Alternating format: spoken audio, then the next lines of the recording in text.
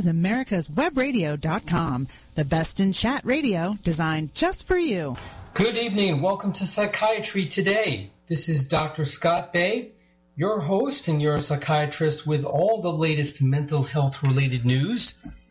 And tonight we'll be talking about the latest having to do with the mind, the brain, human behavior, how to feel well emotionally, how to cope better with stress, current events pertaining to mental health issues, how to make sense of media reports on research into the latest causes of mental illness and potential new treatments, and all of that delivered to you without the hype and distortion of other media sources, with the benefit of more than 20 years in the practice of psychiatry, along the way trying to reduce the stigma associated with having a psychiatric illness and needing treatment for it, as well as better informing the general public about mental health issues. And I hope you had a happy and safe Labor Day holiday weekend. This is the podcast pre-recorded for airing on Wednesday, September the 9th, 2015. And welcome to the show to all of you playing it back on americaswebradio.com or listening to it live at 7 p.m. Eastern Time on that website. And again, let me give a shout out to those of you who download the podcast from iTunes. Thank you so much for your loyal listenership. Really can't tell you how much I appreciate that.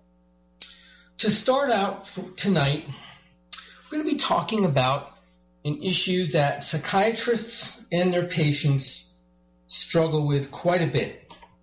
And this is the issue of why do so many people with mental illness stop taking their medication. This is also something that family members of those with any kind of mental illness also struggle with. And occasionally this type of thing will leak its way into media reports about violent incidents and other incidents that involved the mentally ill who were once on medication but stopped taking it. So I thought, yeah, this is an appropriate issue for me to examine on this program.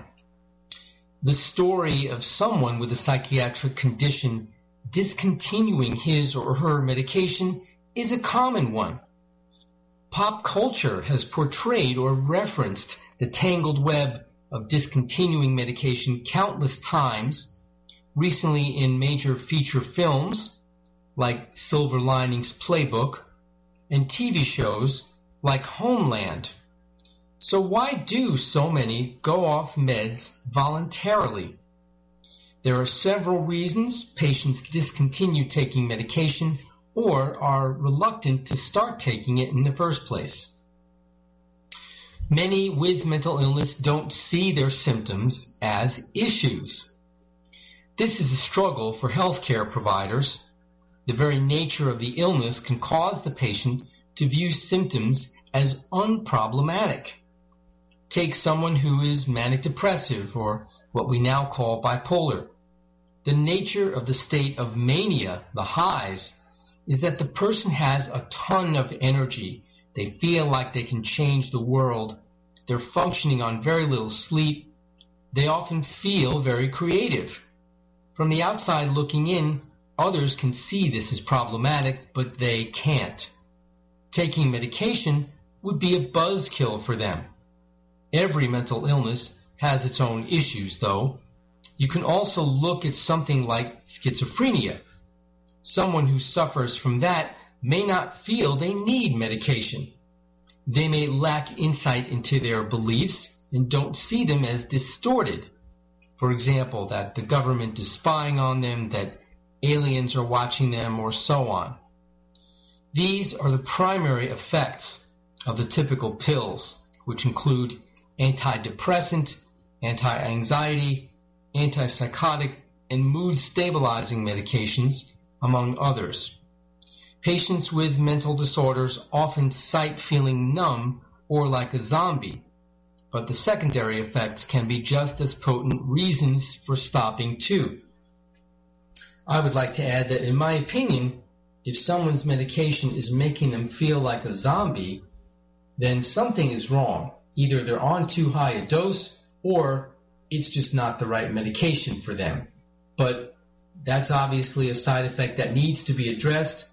And I also think that if you're not attentive enough to side effect issues as a prescribing physician, then that increases the risk that the patient will stop taking their medication. Now, the side effects of all these medications can take a huge toll, and this is a major factor in why patients stop taking them. For those with mental illness, medications can be life-altering, allowing the individual to function at a level commensurate with their peers. And while many of the side effects resolve within a matter of days of starting the medication, some are quite significant and lasting, depending on the particular individual. Side effects vary quite a bit from medication to medication as well, and range from relatively mild issues like dry mouth and dry skin to more significant problems like loss of libido, irregular heart rate, weight gain, and headaches. But oftentimes the side effects are extremely discouraging and embarrassing for patients hoping for more normality, particularly weight gain and low sex drive. I would also add to that hand tremor can be quite disabling and embarrassing, depending on how severe it is. But all these things really cause the patient to reconsider the cost-benefit ratio of taking their medication. Part of the cost of taking a given medication is admitting that a mental illness is still present. And this is definitely an issue that many people still struggle with. We cannot escape the fact that mental illness still carries a significant stigma. Society still has a long way to go in fully accepting mental illness, although in the last 20 years or so, there has been a lot of progress. The stigma alone can make it difficult to encourage patients to remain on their medications. Historically, stigma has been associated with noncompliance. And it's not just the stigma that people feel from society directly. It's the self-stigmatization. People have a hard time accepting that there's something wrong with them, that they need to take medication for it. They struggle with, well, why should I have to take pills just to feel good? Other people don't. Medication adherence, formerly known as medication compliance, has always been lower for people with mental illness, ranging somewhere between 30 and 66%. Refusing the appropriate medication can lead to serious consequences, including relapses and hospitalizations. This leads to poor health outcomes, and that exacts a cost on the already taxed healthcare system. On top of that, those who are non-adherent are at risk for homelessness, incarceration, and violence. Recent data suggests that those with mental illness are using emergency rooms in record numbers. Problems resulting from relapse include minor health or psychiatric concerns, but also include more severe consequences, like some of the tragedies we have seen in the media. Think the mass shootings and random killings that have made headlines. Unfortunately, non-adherence also arises for a simpler reason. Many do not realize how important it is to take medications as prescribed. Patients may just have trouble taking them as directed. People think, oh, I don't need to take it that rigidly, or they adjust on their own, and then they're reluctant to disclose this to their providers. So they'll take less when they think they're feeling well and don't need it. They'll inappropriately take extra when they're feeling worse, thinking that a temporary increase in their dose will help them get through that. Way too many are missing the basic importance of taking a medication as it is prescribed. They feel as if when symptoms are resolved, medications are no longer needed. They have this disconnect between realizing their symptoms are better, but at the same time not realizing that they need to stay on their medication in order to keep their symptoms under control. Now, lots will hear this and think, it's your responsibility, just take the medication. But the fact that noncompliance is so high is a strong indicator that patients do not understand the importance. And it's not just a problem for those with a mental illness. Far from it. Medication non-adherence is a big problem among all illnesses that we doctors treat.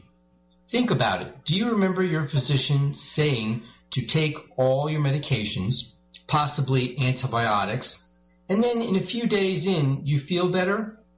You decide that the medication has done its job, you are cured, and you are now fine. This is the thinking of many patients, no matter the issue being treated. If you discontinue an antibiotic, it wreaks havoc on the immune system and can weaken the body's ability to fight off disease later. In the case of psychiatric medications, it's little different. You're not getting the benefit and symptoms will return. And I tell this to my patients a lot. If you don't finish your 10-day course of antibiotics, what happens is you leave some very hardy drug-resistant bugs behind, and the infection can come flaring back even more severe and more difficult to eradicate with antibiotics than before.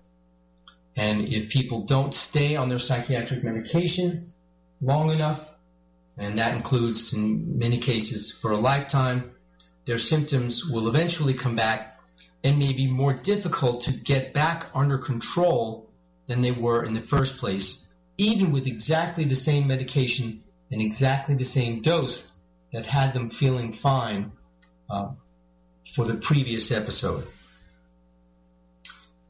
A therapeutic dose of the appropriate medication to treat mental illness can be life-changing. It can return someone to a level of functioning previously enjoyed. But when taking a therapeutic dose, people can have a false sense of well-being and lack of true understanding for the effectiveness in the medication. This means a person on a drug for mental illness may not feel they even have a condition anymore. They don't realize the medicine is doing its job effectively.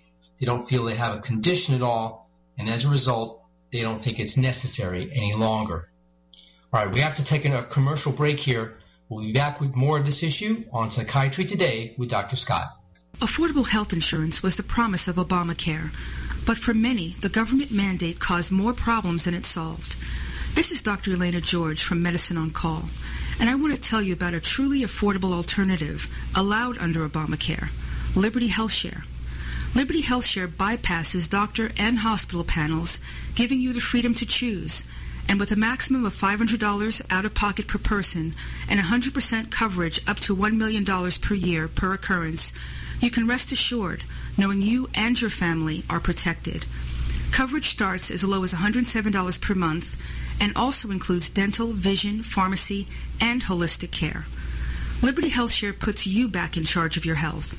Visit them online at libertyoncall.org. Again, for a true affordable alternative to Obamacare, visit libertyoncall.org or call toll-free 1-800-714-6993 today. Perhaps you are struggling to cope with the disease of addiction. If not, you probably know a family member or friend that needs help in battling the cravings and the personal and professional damage done by the effects of drugs or alcohol. Get a pen and paper and be ready to write down the following. These are the issues that the trained staff at the Atlanta Healing Center address and treat every day. Their doctors and counselors with over 40 years of practice in the field of addiction can treat the suffering individual in a thoughtful, compassionate, and experienced manner and guide him or her along the path to recovery. So call 770-696-9862 and speak to a knowledgeable staff member about how you or your loved one can be helped to enjoy a better and healthier life. More information is also available on the website at www.atlantahealingcenter.com. Did you miss a show that you really wanted to hear? All of our programs are available for download on americaswebradio.com and on iTunes. You can listen to your favorite programs on americaswebradio.com anytime you like. You're listening to americaswebradio.com, the pioneer and leader in chat radio. Thank you for listening. Welcome back to Psychiatry Today. This is your host, Dr. Scott Bay, your psychiatrist with all the latest mental health-related news. We're talking about the common problem of those with psychiatric illnesses stopping their medications. Unfortunately, when a patient adjusts the dose or suddenly withdraws from their medication, that can spell trouble. In order for psychiatric medications to work effectively, the appropriate dose needs to be taken every day without fail. And if not, the risk of relapse is very real. Sometimes when people do go without their medication for a few days or more, let's say they went out of town, left it home, or they just delay or procrastinate picking up their next refill from the pharmacy, for example, and no disaster befalls them, unfortunately this will lull them into a false sense of security and add to their denial that the medication is needed on a daily basis and ultimately increase the risk of non-adherence. Well, what can we do to help encourage those with mental illness to take their medications as prescribed? Medication adherence isn't always easy to determine since it's based on self-reporting from the patients in many clinics. A multidisciplinary team approach would be best, but isn't available to most based on the current setup of the healthcare system, which only allows for limited visits with counselors, psychologists, and psychiatrists.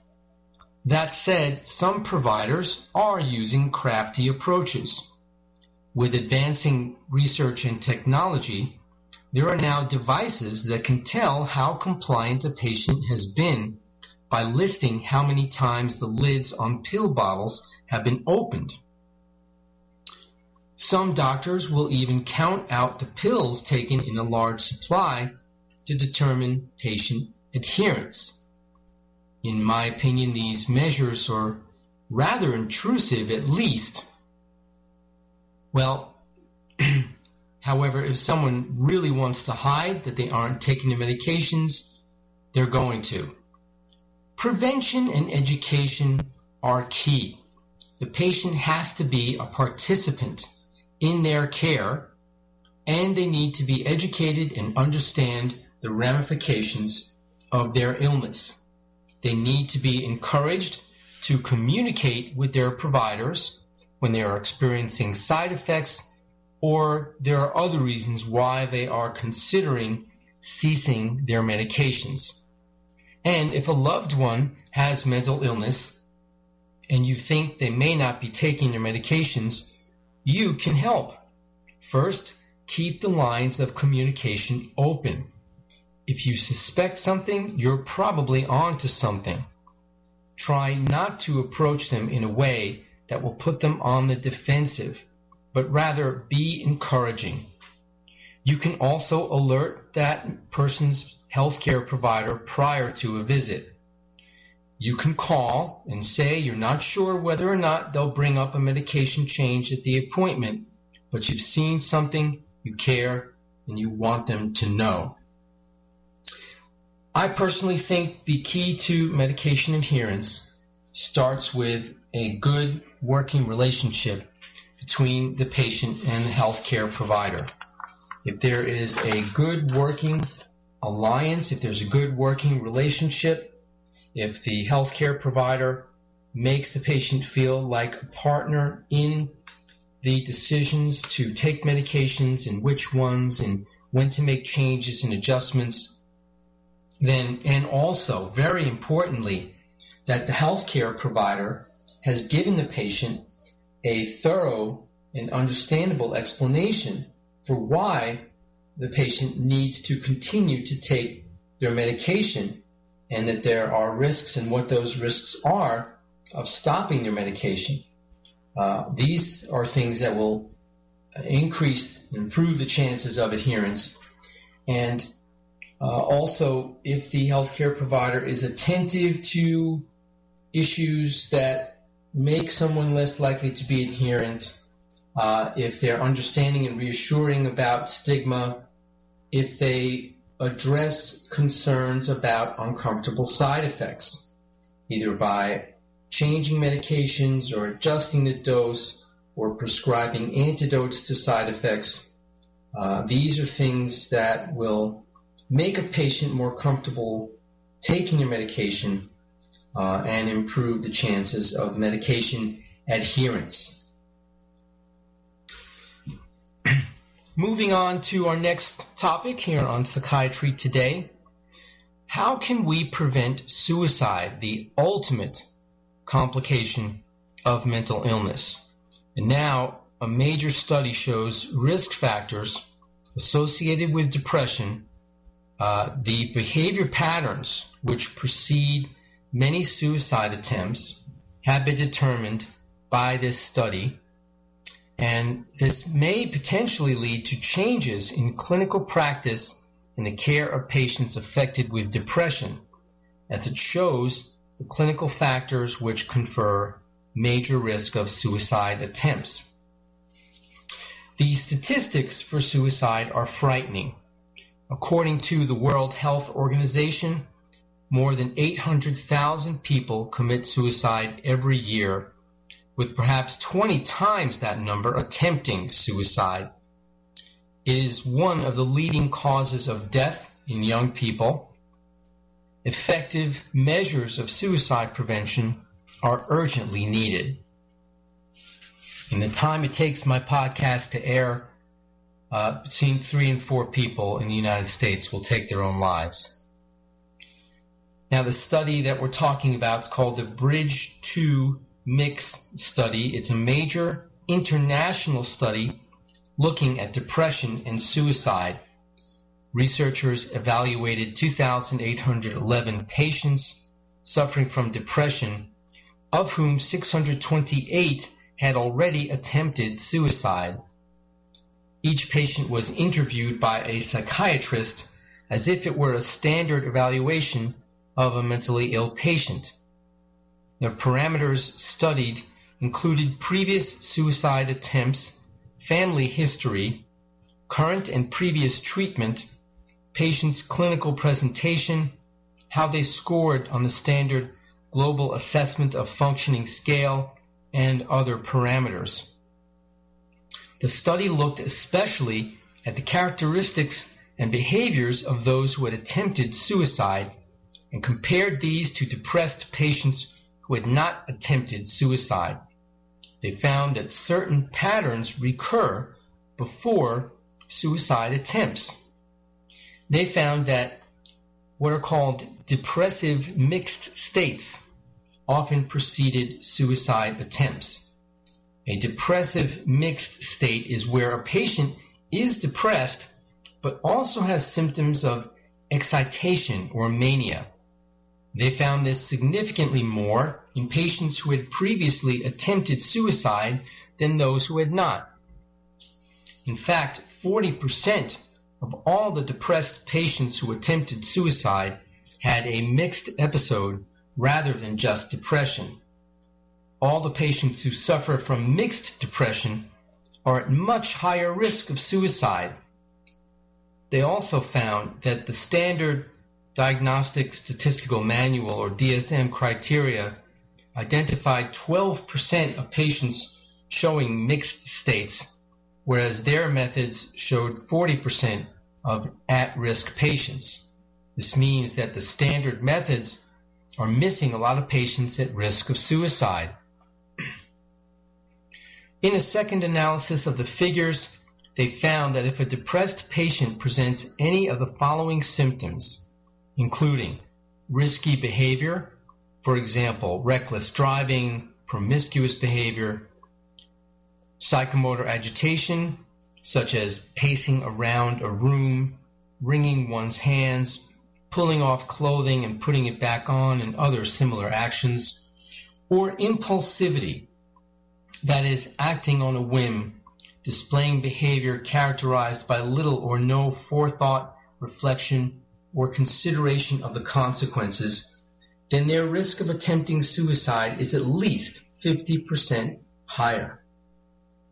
Now, these behaviors are certainly important for clinicians to pay attention to in terms of being better able to assess patients' risk of attempting suicide, but I think this is also important for loved ones of those who suffer from depression to know these warning signs as well: risky behavior, agitation, and impulsivity.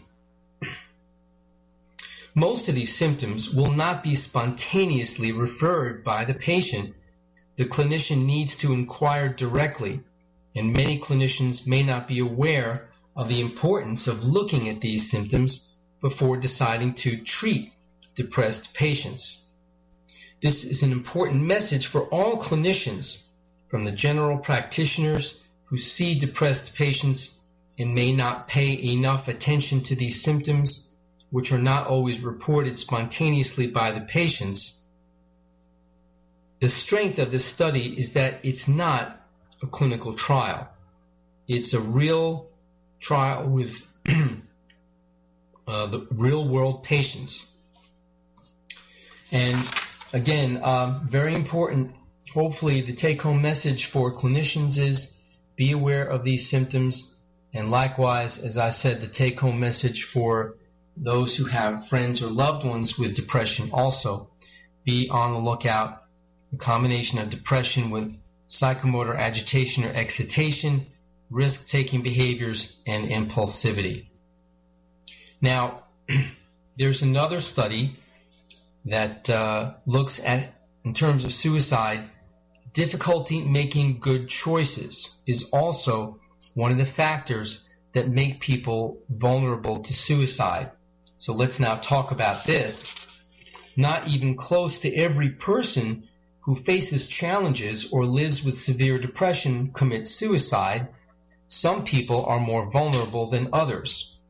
A series of studies has shown that the way in which a person makes decisions is among the main factors that determines whether that person is protected from or vulnerable to suicide.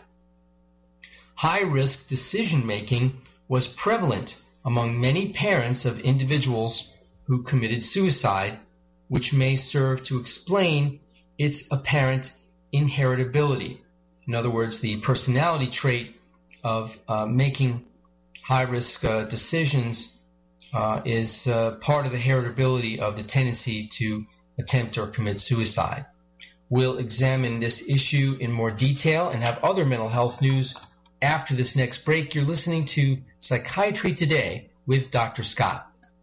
The disease of addiction is a life-altering challenge, not just for the person suffering its effects, but also for the family and friends who support and love the one caught in its grasp. What should be the course of treatment? Who is the best person to render treatment? And what is the best place to go for the care that is needed? We know that you want answers to these and many more questions. Call 770-696-9862 and speak to a representative of the Atlanta Healing Center. They can tailor a program specifically designed to address the needs of the person suffering with an addiction, or give you guidance as to where that help may be found. Information is the key, and the trained staff at AHC is here to assist. If you wish, you can also get more information on the website located at www.atlantahealingcenter.com. The Docs for Patient Care Foundation is your way to join the fight and become a member of an organization created by doctors for patients dedicated to fighting for your healthcare freedom and preserving the doctor-patient relationship. Get a pen and paper. Write down www.docsforpatientcarefoundation.org. That's www.docsforpatientcarefoundation.org. Go to our site and please make a generous tax-deductible donation and join the fight today. Thank you. You're listening to AmericasWebRadio.com, the pioneer and leader in chat radio. Thank you for listening. Welcome back to Psychiatry Today with your host, Dr. Scott Bay, your psychiatrist with all the latest mental health-related news. We are examining what are specific risk factors for committing suicide that clinicians and friends and family members may be better able to be aware of in the hopes of prevention. Now, this latest study on the subject of how high-risk decision-making can predispose an individual to commit suicide demonstrates this, and by the same token, it leads to potential solutions for prevention. Suicidal thoughts must be studied indirectly. Previous studies have focused on individuals who have attempted suicide. So in order to understand the vulnerability to suicide and to study the family dimension, researchers focused on the close relatives of individuals who committed suicide, including parents, brothers, and sisters who were in good mental health. They underwent neuropsychological tests. The close relatives of people who commit suicide usually carry certain traits linked to suicide vulnerability, even if they have never expressed them through a suicide attempt. Now, one of these tests is actually a betting game, where the players must win as much money as possible by choosing cards from among several piles. Some piles carry more risk. They sometimes pay off big, but they lose over the long term. Other piles are safer. Payoffs are small, but the losses are also small. While individuals from families without suicides learn to choose the piles that pay off over the long term, the relatives of suicide completers continue to make high-risk choices, even after numerous attempts, thereby demonstrating a higher degree of difficulty in learning from their experiences. A functional MRI of the brain confirmed that certain areas of the prefrontal cortex that are used for decision-making function differently among these individuals, and similarly to those who have attempted suicide. People who have a tendency to make risky decisions lean towards solutions that provide short-term benefits despite the high risk, instead of solutions that are safer over the long term. They also have difficulty identifying alternative solutions when faced with a problem. This can explain the link between decision-making and suicide. Within the context of a major depression, this difficulty making good decisions can translate into choosing death, which is a solution that ends the suffering immediately, despite its irreparable consequences, without seeing any alternative solutions. Add to this the fact that making poor life choices in general creates a variety of stress factors. Individuals who make risky decisions experience more problems in their personal relationships, which represent classic triggers for suicidal crises. The study also points toward possible solutions for at-risk individuals, which must be confirmed by additional research over the coming years. Beyond decision-making, they also found that the close relatives of suicide victims who were in good mental health performed very well in other tests, demonstrating the ability to control their thoughts. This may counterbalance their difficulty in making proper decisions and may have protected them from suicide. Researchers can foresee developing psychotherapies that focus on decision-making and other cognitive functions in order to reduce the vulnerability to suicide. Over the long term, the use of neurostimulation may also be included in the range of tools that are available to help individuals who exhibit suicidal tendencies. The decision-making test scores for individuals who are in good mental health can be improved by stimulating certain areas of the brain with a mild electric current using electrodes affixed to the skull. Medications that target decision-making represent another research approach. We won't resolve the problem of suicide by focusing only on decision-making, but now there's the prospect of one more therapeutic tool that can be used to help these patients. And the idea that high-risk decision-making is a risk factor for attempting suicide echoes the results of the other study, which found impulsivity to be a risk factor for suicide. Now on Psychiatry Today, let's turn our attention to the topic of sleep. I actually have two articles I want to go over with you relating to sleep. The first one is a common myth about sleep. The idea that, well, if I didn't get a good night's sleep or didn't get enough sleep, I'll just catch up my sleep some other time, typically on the weekend when I don't have to get up early for work. But the notion that you can catch up on sleep is patently false, folks. I'm sorry to inform those of you who firmly believe you can and do catch up on your sleep.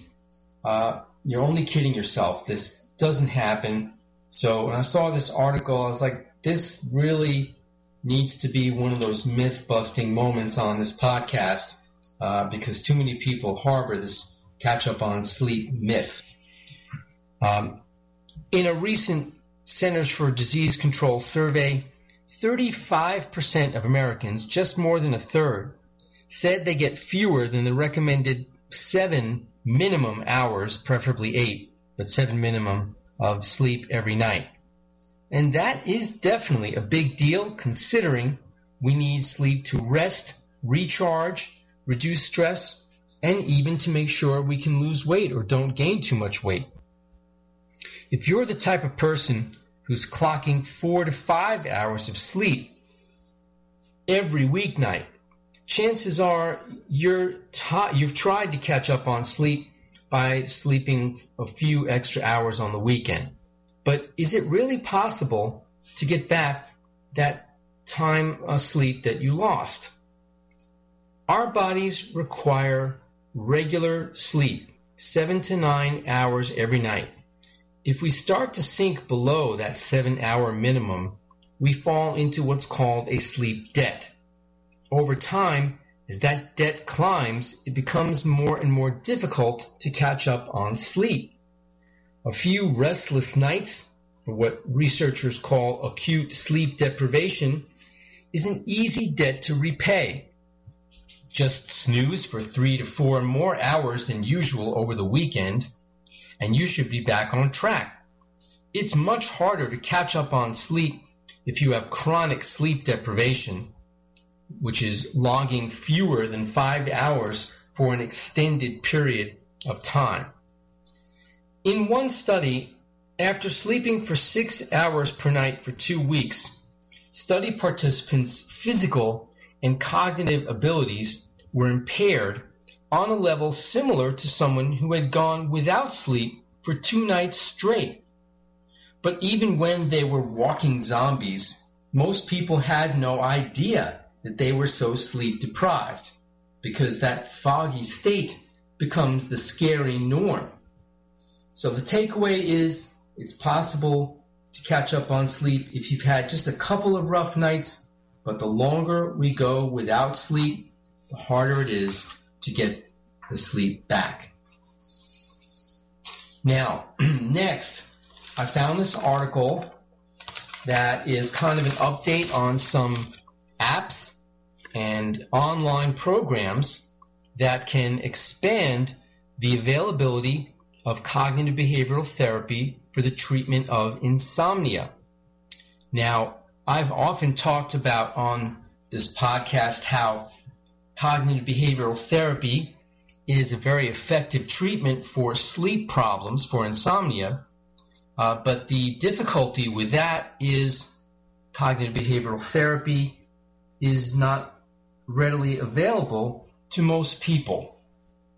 Insurance coverage for psychotherapy is limited in many cases, and the availability of CBT, short for cognitive behavioral therapy, or CBTI, short for cognitive behavioral therapy for insomnia, is due to the fact that not every therapist you might go see is adequately trained or educated or skilled in conducting cognitive behavioral therapy for insomnia.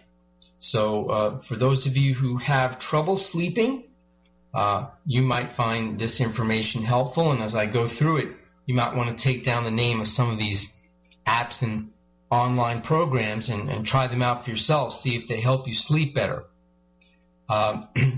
This information comes from a discussion that took place at the annual meeting of the American Academy of Sleep Medicine and the Sleep Research Society, in which researchers discussed ways that technology is enhancing their ability to help people with insomnia. Mobile apps and internet programs are expanding the availability of cognitive behavioral therapy for insomnia, or CBTI. The first-line treatment for this disorder, according to speakers at a symposium on the topic at the joint annual meeting of the American Academy of Sleep Medicine and the Sleep Research Society, which took place in Seattle back in June. I think that one point there bears emphasizing that cognitive behavioral therapy for insomnia being a first-line treatment, not sleeping pills.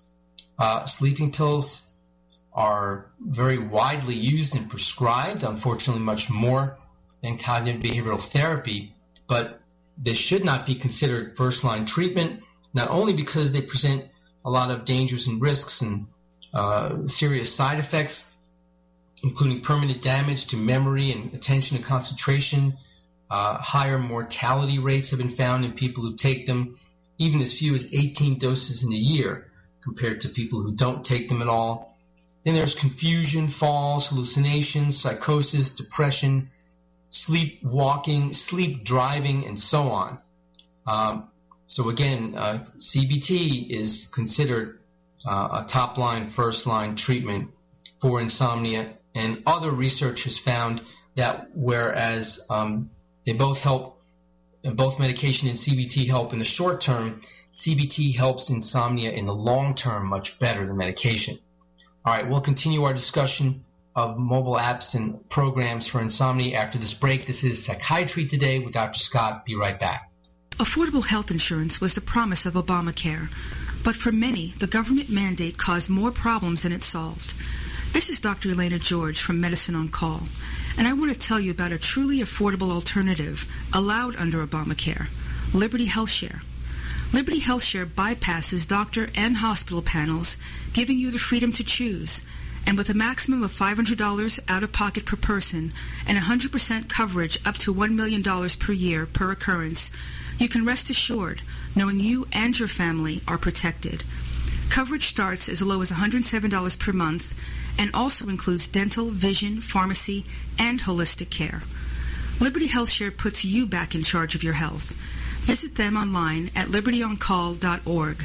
Again, for a true affordable alternative to Obamacare, visit libertyoncall.org or call toll-free 1-800-714-6993 today. The disease of addiction is a life-altering challenge, not just for the person suffering its effects, but also for the family and friends who support and love the one caught in its grasp. What should be the course of treatment? Who is the best person to render treatment? And what is the best place to go for the care that is needed? We know that you want answers to these and many more questions.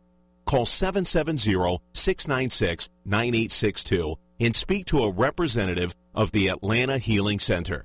They can tailor a program specifically designed to address the needs of the person suffering with an addiction, or give you guidance as to where that help may be found.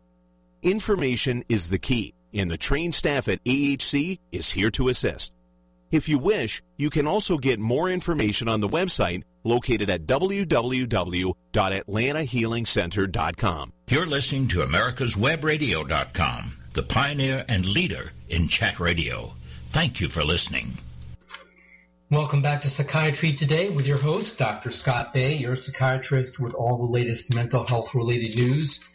And we're talking about apps and online programs that help people access cognitive behavioral therapy to treat insomnia.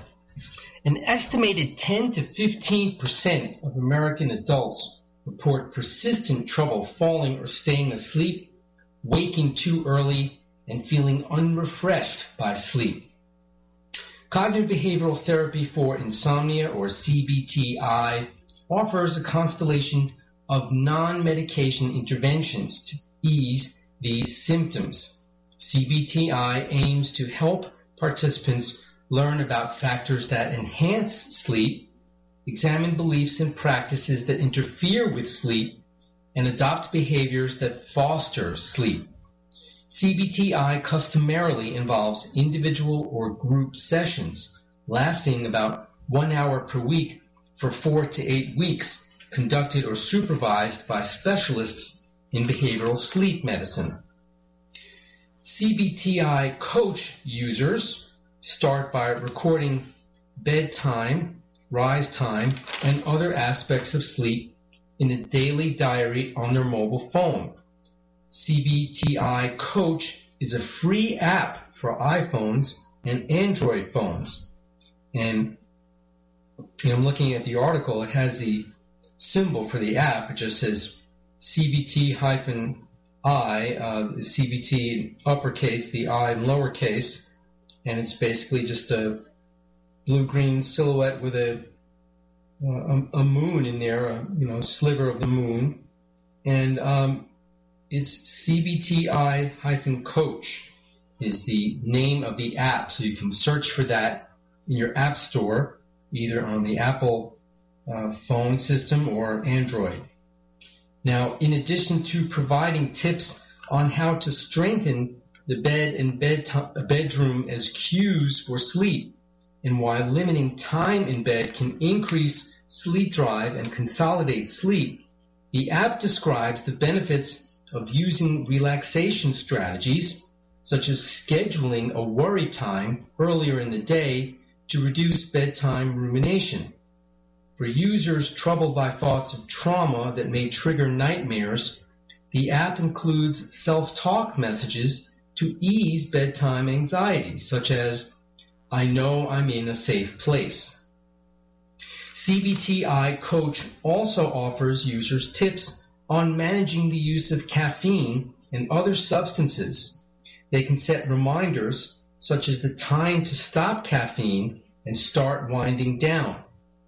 The app also provides guidance on letting go of beliefs and practices that undermine sleep, such as the notion that there is little one can do about poor sleep.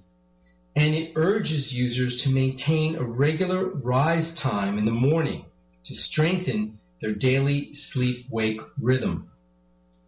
Clinicians may prescribe readings or practices specific to an individual's needs.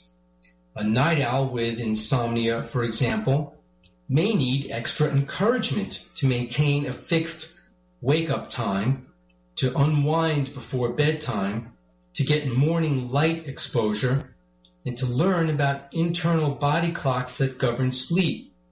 All topics reinforced by app content. Work in Progress aims to adapt CBTI Coach for use as a self-help tool by the general public. While in the public domain and free, the app lacks the guidance that a clinician can provide. However, it may still be worth trying. It may still help you. And as the article says, it is being modified, so I'm sure even if you download the current version of the app, if you keep updating it, you'll see how it changes and develops and becomes more helpful even without the guidance of a clinician to go along with it. Several self-help mobile sleep apps on the market offer personalized CBTI feedback to users. One such app is Sleep Rate. That's SLEEPRATE. The S in sleep and R in rate are capitalized. It uses a heart rate sensor worn on an elastic band around the chest during sleep to transmit data wirelessly to the user's phone. The app analyzes heart rate variability to determine when the user falls asleep, awakens, and experiences various sleep stages. It also detects environmental noises that disrupt sleep.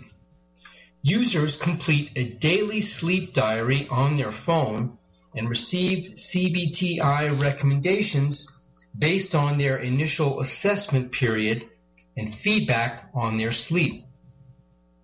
And then there's Sleepio, that's SLEEPIO, a 6-week online sleep improvement CBTI program that relies on sleep data entered manually by users or pulled from tracking devices, and it also offers users personalized feedback. Sleepio users tag factors influencing their sleep patterns, such as staying up late or consuming alcohol. Once a week, users interact with an animated therapist, the prof, who reviews sleep progress and offers personalized suggestions for next steps, presenting a menu of options for users to explore. This Sleepio program has been downloaded by more than 300,000 people since its launch in 2012.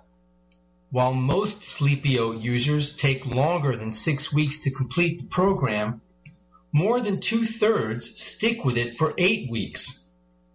The majority of those who finish the program report they fall asleep faster, awaken less frequently, and feel more alert in the daytime. In an analysis of data from 89,000 users, the experience of lying in bed awake and feeling that sleep is not under one's control is the strongest predictor of sleep complaints in young adults. And this is definitely the type of person that CBTI can be helpful for. And then there is Go to Sleep. And this is capital G-O, exclamation point, small case T-O, uppercase S-L-E-E-P. Go to Sleep. And the app symbol is a sheep jumping, a white sheep jumping over a small icon with a purple background. It is a 6-week interactive mobile phone and web-based CBTI program. Go to Sleep aims to help people with short-term or episodic insomnia, often associated with stress. And it offers physicians and other healthcare providers an alternative to prescribing sleep medications. After users enter their daily sleep data on their phone or online, they get a sleep efficiency report along with individualized suggestions to improve their sleep. Daily emails encourage users to maintain their motivation to adopt healthy sleep habits. Users can also access advice on relaxation practices and other resources. As of April of this year, about 1,500 people had enrolled in the 6-week program, and 73% completed the program within 9 weeks, with most reporting improved sleep. Self-help treatment options such as the Go to Sleep program don't replace therapist-led interventions, but they may serve as an initial step in treatment. So there you have it, a look at some online programs and smartphone apps to help with sleep using cognitive behavioral therapy for insomnia CBTI Coach Sleep Rate, Sleepio, SLEEPIO, and Go to Sleep with an exclamation point after go. Hope that some of you are able to try one or more of those out and find them helpful.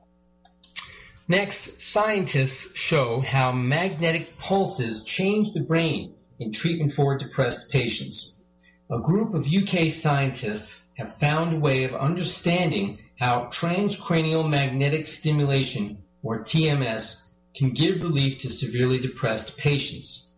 TMS is used as an alternative to electroconvulsive therapy, or ECT, but it isn't known how TMS achieves its therapeutic effect. Understanding how it works may open the door to better, more targeted treatment for depression and other conditions. I should say TMS is a natural non-medication method to treat depression.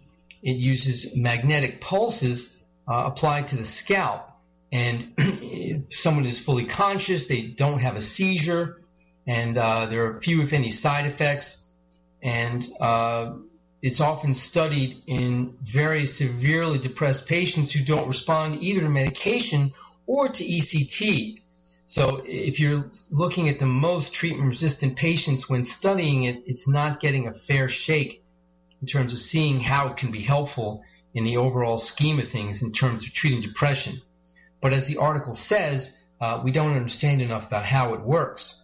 Transcranial magnetic stimulation applies a magnetic pulse to the frontal part of the brain of depressed patients. Now this new study shows a targeted magnetic pulse causes biochemical and connectivity changes across the brain. Researchers used MRI-guided targeted bursts of magnetic pulses to the brains of 27 healthy volunteers. And using the same MRI scanner, they were able to measure the subtle functional changes in the brain caused by the magnetic pulses. They were also able to measure the changes in brain chemistry. Researchers found that one session of TMS modifies the connectivity of large-scale brain networks, including areas key in depression. They also found that TMS alters concentrations of certain neurotransmitters, which are considered important for the development of depression. These results mean that for the first time, we have an understanding of the direct results that TMS has on the brain. If we can see the change caused by the treatment, then the treatment can be smarter. It also means that treatment can be better tailored to each individual's brain. In other words, this could be personalized treatment for depression. Well, that's going to have to wrap up tonight's show. Hope you have a wonderful stress-free week. See you next week. This is Dr. Scott signing off. Good night. This is AmericasWebRadio.com, the best in chat radio designed just for you.